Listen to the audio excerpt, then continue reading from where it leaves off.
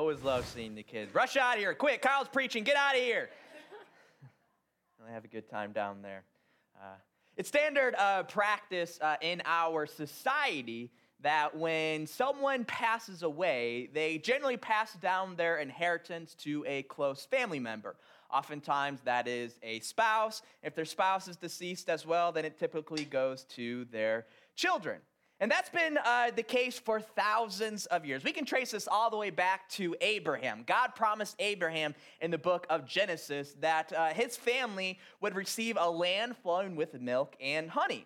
And once Abraham passed away, this inheritance was passed down from Abraham to his son Isaac, and then eventually Isaac's son Jacob, or otherwise known as Israel, and his family.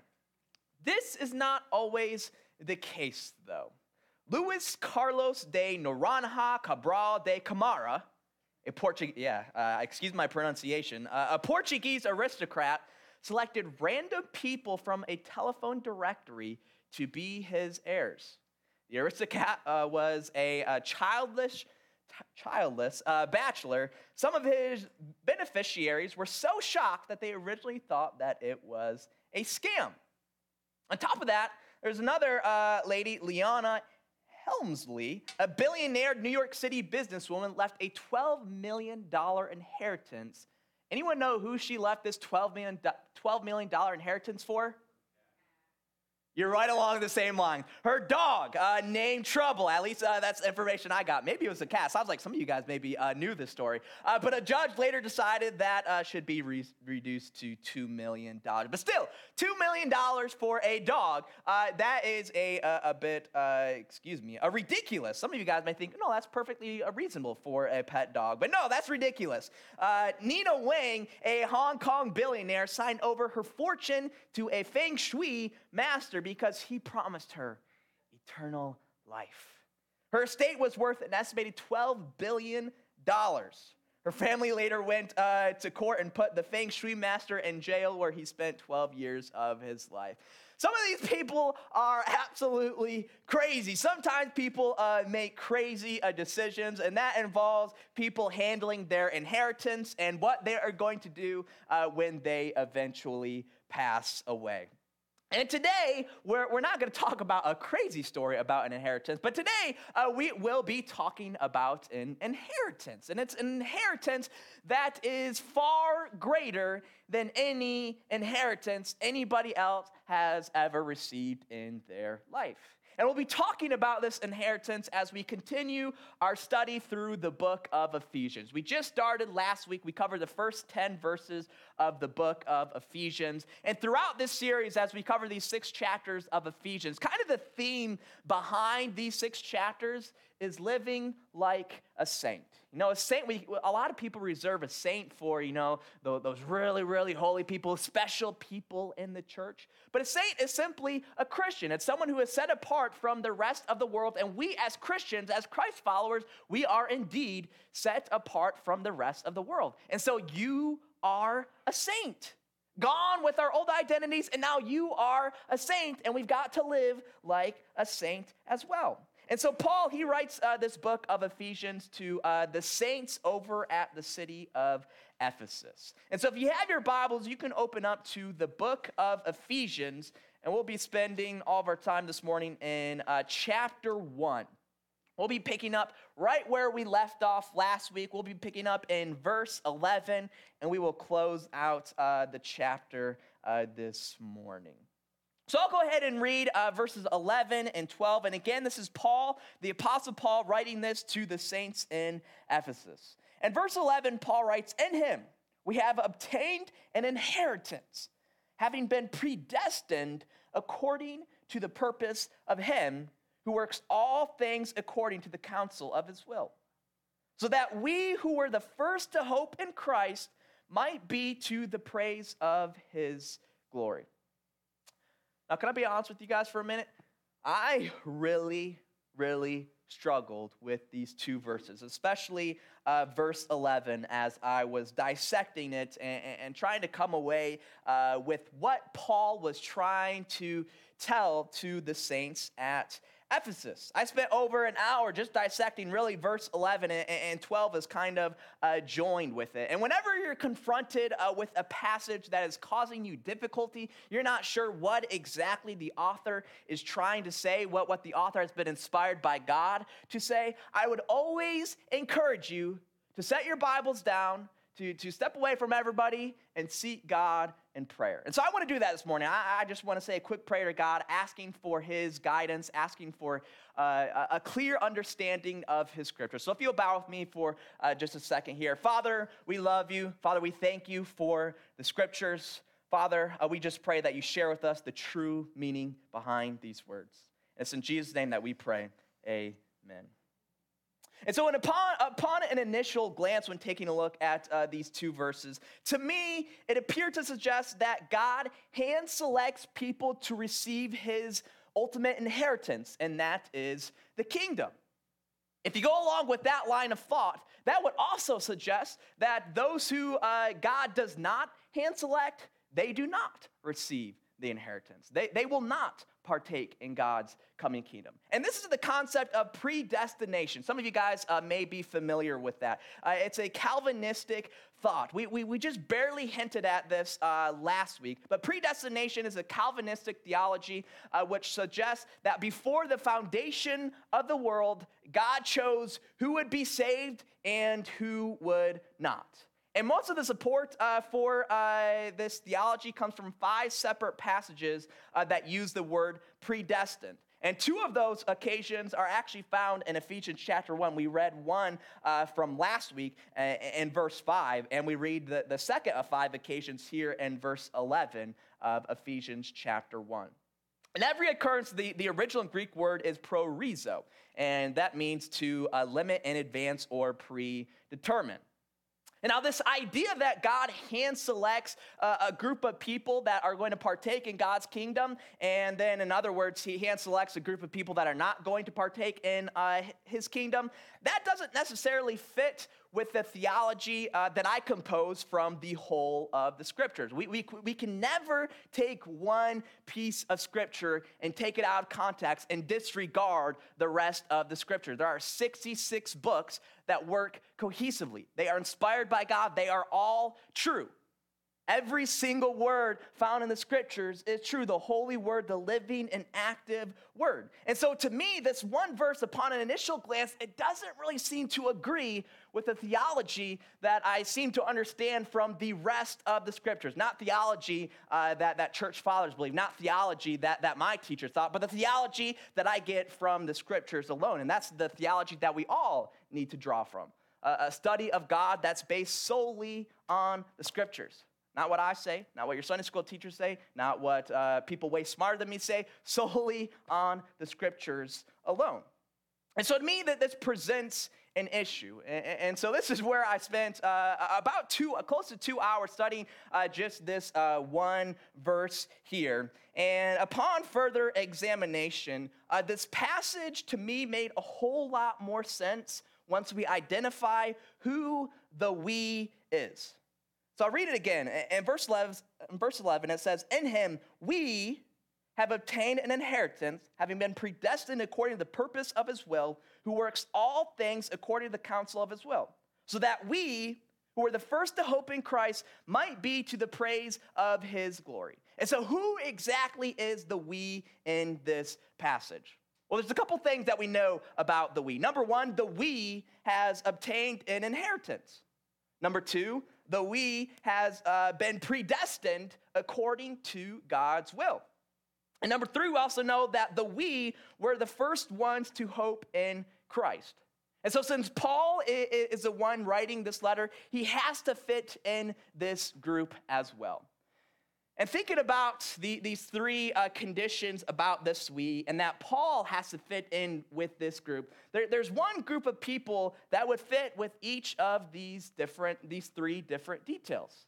And I think that it is the Jews. I think he is talking about the Jewish Christians. Because to me, when I initially read this, I read it as me, as a saint of Christ, that we have been predestined according to the purpose of him. But let me reason with you guys here for a minute. 1, the Jews, they have obtained an inheritance.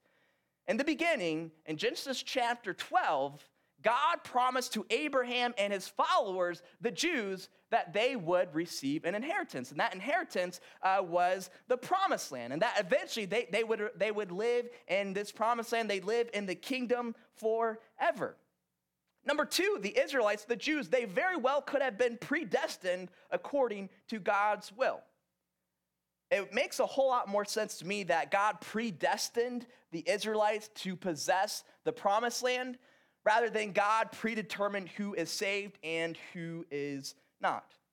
And then number three, the Israelites were the first to put their hope in the Messiah, in the Christ. As the Old Testament, the scriptures of the Jews, it is flooded with promises of the Messiah, of the Christ to come. And so they were the first ones in all of the world who were to put their hope in Christ Jesus. And lo and behold, verse 12 says, so that we who were the first to hope in Christ might be to the praise of his glory. And so all of a sudden, when I'm reading through this, when I'm digesting these two verses, it makes a whole lot more sense to me when we clearly identify who the we is there in verse 11. As Paul, I don't think he's grouping the saints at Ephesus in this we. I don't think he's grouping us in this category as well. As again, personally, I struggle with this and the theology that I come with because, again, I'm uncomfortable saying that God predestines those who are going to be saved and those who are not going to be saved. But I encourage you guys to look into this for yourselves, to study the scriptures yourselves and see what sort of theology that you come up with in the scriptures. I'm just preaching to you guys the word that I believe the Father has laid on my heart. And so again, when we talk about the inheritance here in verse 11, originally I read that as the kingdom, but I think here Paul is talking about the promised land. As the Jews, they received that promised land, that they received that inheritance from God, and very well could have been predestined according to the purpose of God. So thank you for bearing with me there. We went pretty deep there. If we continue in verses 13 and 14, Paul writes, "And him, you also." So here in verse 11 and 12, Paul was talking about we, and which I believe we can read that to be the Jewish Christians. And now Paul is saying, "And him, you also, when you heard the word of truth, the gospel of your salvation, and believed in him, were sealed with the promised Holy Spirit, who is the guarantee of our inheritance until we acquire possession of it to the praise of his glory." And so again, I am puzzled a bit with these couple verses as well upon an initial glance. First, in verse 13, again, we're talking about a you. And there in the original Greek, that is a plural second person. And so my wife and a lot of our friends down in South Carolina, they like to say y'all. How many of you guys say y'all? Raise your hand, high and proud. Yeah, it's you guys. It's not y'all. But if you're Jamie and all those other people like to say y'all, that's what you could read it as. That in him, y'all also, when y'all heard the word of the truth, the gospel of your salvation, and believed in. Yeah, I know it doesn't sound natural when I say y'all. But Paul is talking about a group of people, even though he's just saying you. And I believe that group of people is the saints at Ephesus, the people that he addressed this letter to. And I think we fit in with that group. I think we fit in with the saints at Ephesus, that we are Gentile believers. Basically, we are not Jewish believers. We're not from the family of Abraham, but we came to a faith and we are invited into that family. We are invited into the family of God. And so really in verses 13 and forward, we can read that as we. And Christ, we also, when we heard the word of truth, the gospel of salvation, and believed in him, we were sealed with the promised Holy Spirit. So when the saints at Ephesus hear this gospel message, when we hear this gospel message and believe in Christ, then guess what? You and I, we are sealed with the Holy Spirit. A seal is, in ancient times, a seal was impressed on a document, and that gives undoubted validity of what is inside. It also provides protection for the document inside. And in the same exact sense, when we hear the gospel message and we believe in Christ, then we are sealed with the Holy Spirit. We know that it is from God through Christ Jesus. And we know that this salvation is protected. It's protected by the Holy Spirit. All we have to do is keep up our end of the deal. And our end of the deal is just accepting that free gift of eternal life. And how do we accept that free gift of eternal life? We accept it through our faith. For it is by faith you have been saved. Or it's for by grace you have been saved through faith. Excuse me. For it's by grace you have been saved through your faith. That is how we accept this free gift of salvation. So all we have to do is keep up our end of the deal. And if we keep up our end of the deal with a living and active faith, then no one and nothing can take away your salvation. People may come and try and succeed in stealing your keys. How many of you guys have had your keys stolen? Or maybe your wallet or phone? Anybody here had any of these things stolen from you? Yeah, they may attempt that and they may succeed in that. They may, I hope nobody has had a successful attempt against you in stealing your car. Or some people, they have maybe all the goods from their home stolen from them. Or yet worse, we hear of stories of people actually stealing other people's children. I mean, that's terrible. I mean, these children that we have guarded under our protection. And so people may take all of that. They may take all the possessions that we have here on earth, but the one thing that nobody or no thing can take from you is your salvation. And that's because we have been sealed by the Holy Spirit. And there's no power greater than God's. Through his Holy Spirit that's passed on to us through God and also through his Son, Jesus Christ. You have been sealed. Nobody can take that away from you. And that is so, so beautiful. They may take your very life, but they cannot take your salvation because we serve a good, good God. Can I get an amen? And so we today, in the 21st century, we have not received our reward in full yet. We are not living in the fullness of the kingdom of God. I think Jesus, sometimes when talking about the kingdom, he used it in the present tense because I think the church today is sort of like a preview of the future kingdom. But we have not received our reward in full yet. But we don't have to fret about that, because that has been sealed with the Holy Spirit, and nobody and no thing can take that away from us as long as we keep up our end of the deal.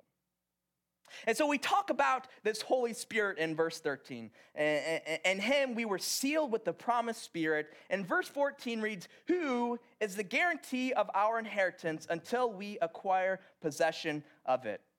Raise your hand if in verse 14, if you're reading in your Bibles, if the first word read there is who. Raise your hand.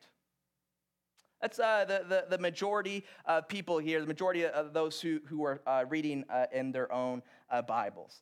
Most translations read who. Who is the guarantee? The Holy Spirit, who is the guarantee of our inheritance? However, there are a handful that read which. Is anybody reading in their Bibles and the first word that they read there in verse 14 is which? Nobody, all right. The most well-known translation that does this is the King James Version.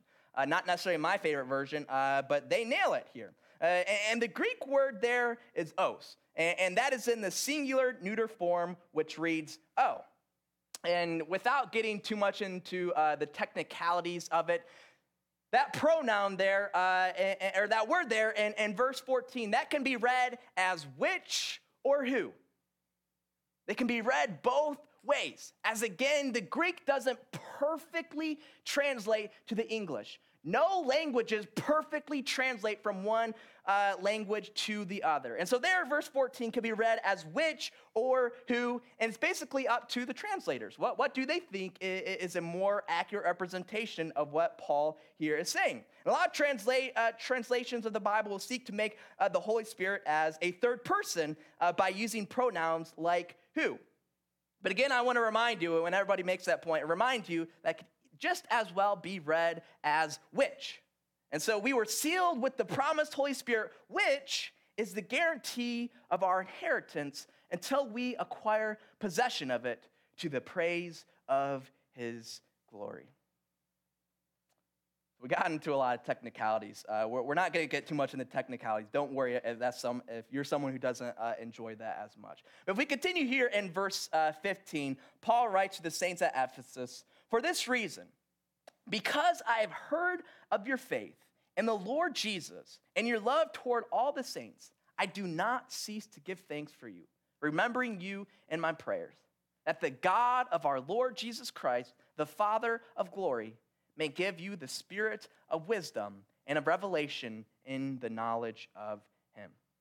And so verse 15, Paul says that I've heard of your faith, guys, all the way from prison in Rome, which would be hundreds, if not 1,000 miles away. Paul says, I have heard of your faith. And on top of the faith that I've heard of your love toward all the saints as well. As faith and acts of love, they speak volumes. They can be heard from hundreds and thousands of miles away. They absolutely speak volumes. And people will take note of people who have both faith and love. And so we, as saints of the Most High God, we need to exhibit faith. Faith is ultimately how we accept the free gift of salvation. And at the same time, we need to express love in our life, the most important commandment according to the words of Jesus Christ. And people should naturally take notice of your faith, and they should naturally take notice of your love. If not, maybe something is amiss. They should be able to see that your life looks different from the rest of the world, that you are truly sanctified, that you are set apart, that you are a saint of God. And this was the case for the saints at Ephesus. And because of this, Paul gave thanks for them. I do not cease to give thanks for you, remembering you in my prayers. In verses 18 and 19, Paul continues and he writes, having the eyes of your hearts enlightened, that you may know what is the hope to which he has called you, what are the riches of his glorious inheritance in the saints, and what is the immeasurable greatness of his power toward us who believe, according to the working of his great might. Paul here, he's been using a lot of pronouns, a lot of he, a lot of hims, a lot of we's and us's, and it can be confusing. But here, Paul, he kind of switches over in talking about the him or the he and talking about God. Having the eyes of your hearts enlightened, that you may know what is the hope to which he, God, has called you. What are the riches of his, God's, glorious inheritance in the saints? And what is the immeasurable greatness of his, God's, power toward us who believe? And now here, Paul, he makes a condition on the us. I don't think the us is the Jewish Christians anymore like it was in verse 11. Rather, he says us is simply those who believe. So that's you and I. Paul here, he groups all of the Christians together, all of us who believe according to the working of his great might. And so here Paul asks pleads that the eyes of our heart shall be opened up to the hope of the glorious inheritance that we have. And the inheritance that we have is the kingdom. And so Paul is asking that people's eyes and their hearts be opened up to the kingdom. And I am overjoyed. I praise God because today in the 21st century, more and more people's eyes are being opened to the ultimate inheritance that is talked about in the scriptures. More and more Christian circles are talking about the kingdom of God. And I absolutely love that because that is our ultimate hope as Christians, the kingdom of God on earth where everything wrong with this world will be made right. And Paul pleads that the eyes of our heart should be open up to this, open up to the hope of his kingdom. So open up your eyes to this hope that we have. Hopefully, if you've been here long enough, the eyes of your heart have been open to this inheritance that we have. Because I love talking about the ultimate inheritance that we have. The ultimate reward that we have as Christians, the kingdom of God. And so Paul says that we see that God demonstrates his immeasurable power toward us who believe. And with that same exact power that he shows us, we read in verse 20 that he worked in Christ, that same power that he worked in Christ when he raised him from the dead and seated him at his right hand in the heavenly places. As God raised Jesus from the grave. Hallelujah, praise God, amen. Can I get an amen, church? Death could not hold Christ Jesus. The funny thing is, the enemies thought they had won. They thought they had won when Jesus was buried in the grave. But let me tell you, they were so foolish because he was truly the Son of the God, the Roman centurion. He recognized this guy, he truly was the Son of God. And with God's beloved Son, God raised Jesus from the grave. As God granted Jesus victory over death, as on the third day, God rose Jesus from the grave, as Jesus defeated death once and for all. And I cannot wait. One day we are going to defeat death once and for all, church. That's going to be a glorious, magnificent day. But about 2,000 years ago, that's exactly what Christ Jesus did, as God raised him from the dead, and he defeated death once and for all. And so for 40 days after God granted Jesus victory over death, Jesus, he was sharing the message of the kingdom of God. And at the end of those 40 days, Jesus ascended to heaven. And currently, as we speak, Jesus is seated at the right hand of God.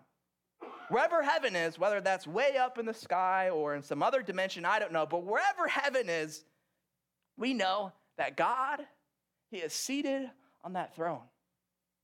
At the right hand of God is sitting his beloved Son, Christ Jesus. And all of the heavenly hosts surrounding them, singing the praise of their glory and might. And the angels there who were witnesses to Jesus ascending to heaven, he told his disciples and those who were there at the ascension that this man, Jesus, he's going to return in the same way that he ascended. So he's sitting at the right hand of God, but one day he's coming back. He's descending from heaven to earth to establish God's kingdom. And we can read about this process. In verse 21, Paul writes, far above all rule and authority and power and dominion. That's he seated Jesus in the heavenly places, far above all rule and authority and power and dominion, and above every name that is named, not only in this age, but also in the one to come. And he put all things under his feet and gave him as head over all things to the church, which is his body, the fullness of him who fills all in all. There is a lot of chaos in our world today. You turn on the news for 5 minutes and you recognize the heartbreak and the chaos taking place in the world today. There are lots of evil people in the world that we are living in. But let me tell you, God placed Jesus above every single rule. God placed Jesus above every single authority. God placed Jesus above every single power. And God raised Jesus above every single dominion and above every name that is named, not only in this age, but also in the age to come. Has God placed Jesus above the Roman government? God placed Jesus above the American government and above the Russian government and above the Chinese government. None of them have power over our Lord and Savior, Jesus Christ. God placed Jesus above you, and he placed Jesus above your family as well. God placed Jesus above the devil and his followers. Praise God. God put everything under his feet as he put Christ at the head of the church. That is a magnificent Savior that we worship, as God has empowered our Lord and Savior, and we have better put our faith in him. If we don't put our faith in God and his Son, Jesus Christ, then God has handed that power and authority over to Jesus to judge us and cast us in the gates of hell. But if we do, church, I'm an optimist. I like to focus on the bright side. If we do put our faith in Christ Jesus, then God has handed Jesus the power and authority to cast us into the gates of the kingdom. Amen. That is the hope. That is the inheritance that we have as Christians. That's the inheritance if we live like a saint. And so we have a job today, church. We need to live like a saint and express that living and active faith, because God has handed all power and authority. And one day, everybody that you come into contact with, one day, Jesus is either going to cast them into the gates of hell, or Jesus is going to cast them into the gates of the kingdom of God. And what a glorious day that will be. Let's pray, church. Father, we love you. Father, we thank you for this hope, this glorious hope that you have given to us, this hope of this inheritance that you provided for us that's only made possible through your Son, Jesus. And so, Father, it's my prayer this morning that we together, we as a church, that we live like saints, that we live like your children, and our lives reflect that. And Father, I pray that you grant us all a living and an active faith, a faith that accepts your free gift of salvation, Father. So God, I just thank you for this letter that Paul wrote to the saints at Ephesus. And Father, I pray that we are moved by these words. It's in Jesus' precious and holy and powerful name that we pray. Amen.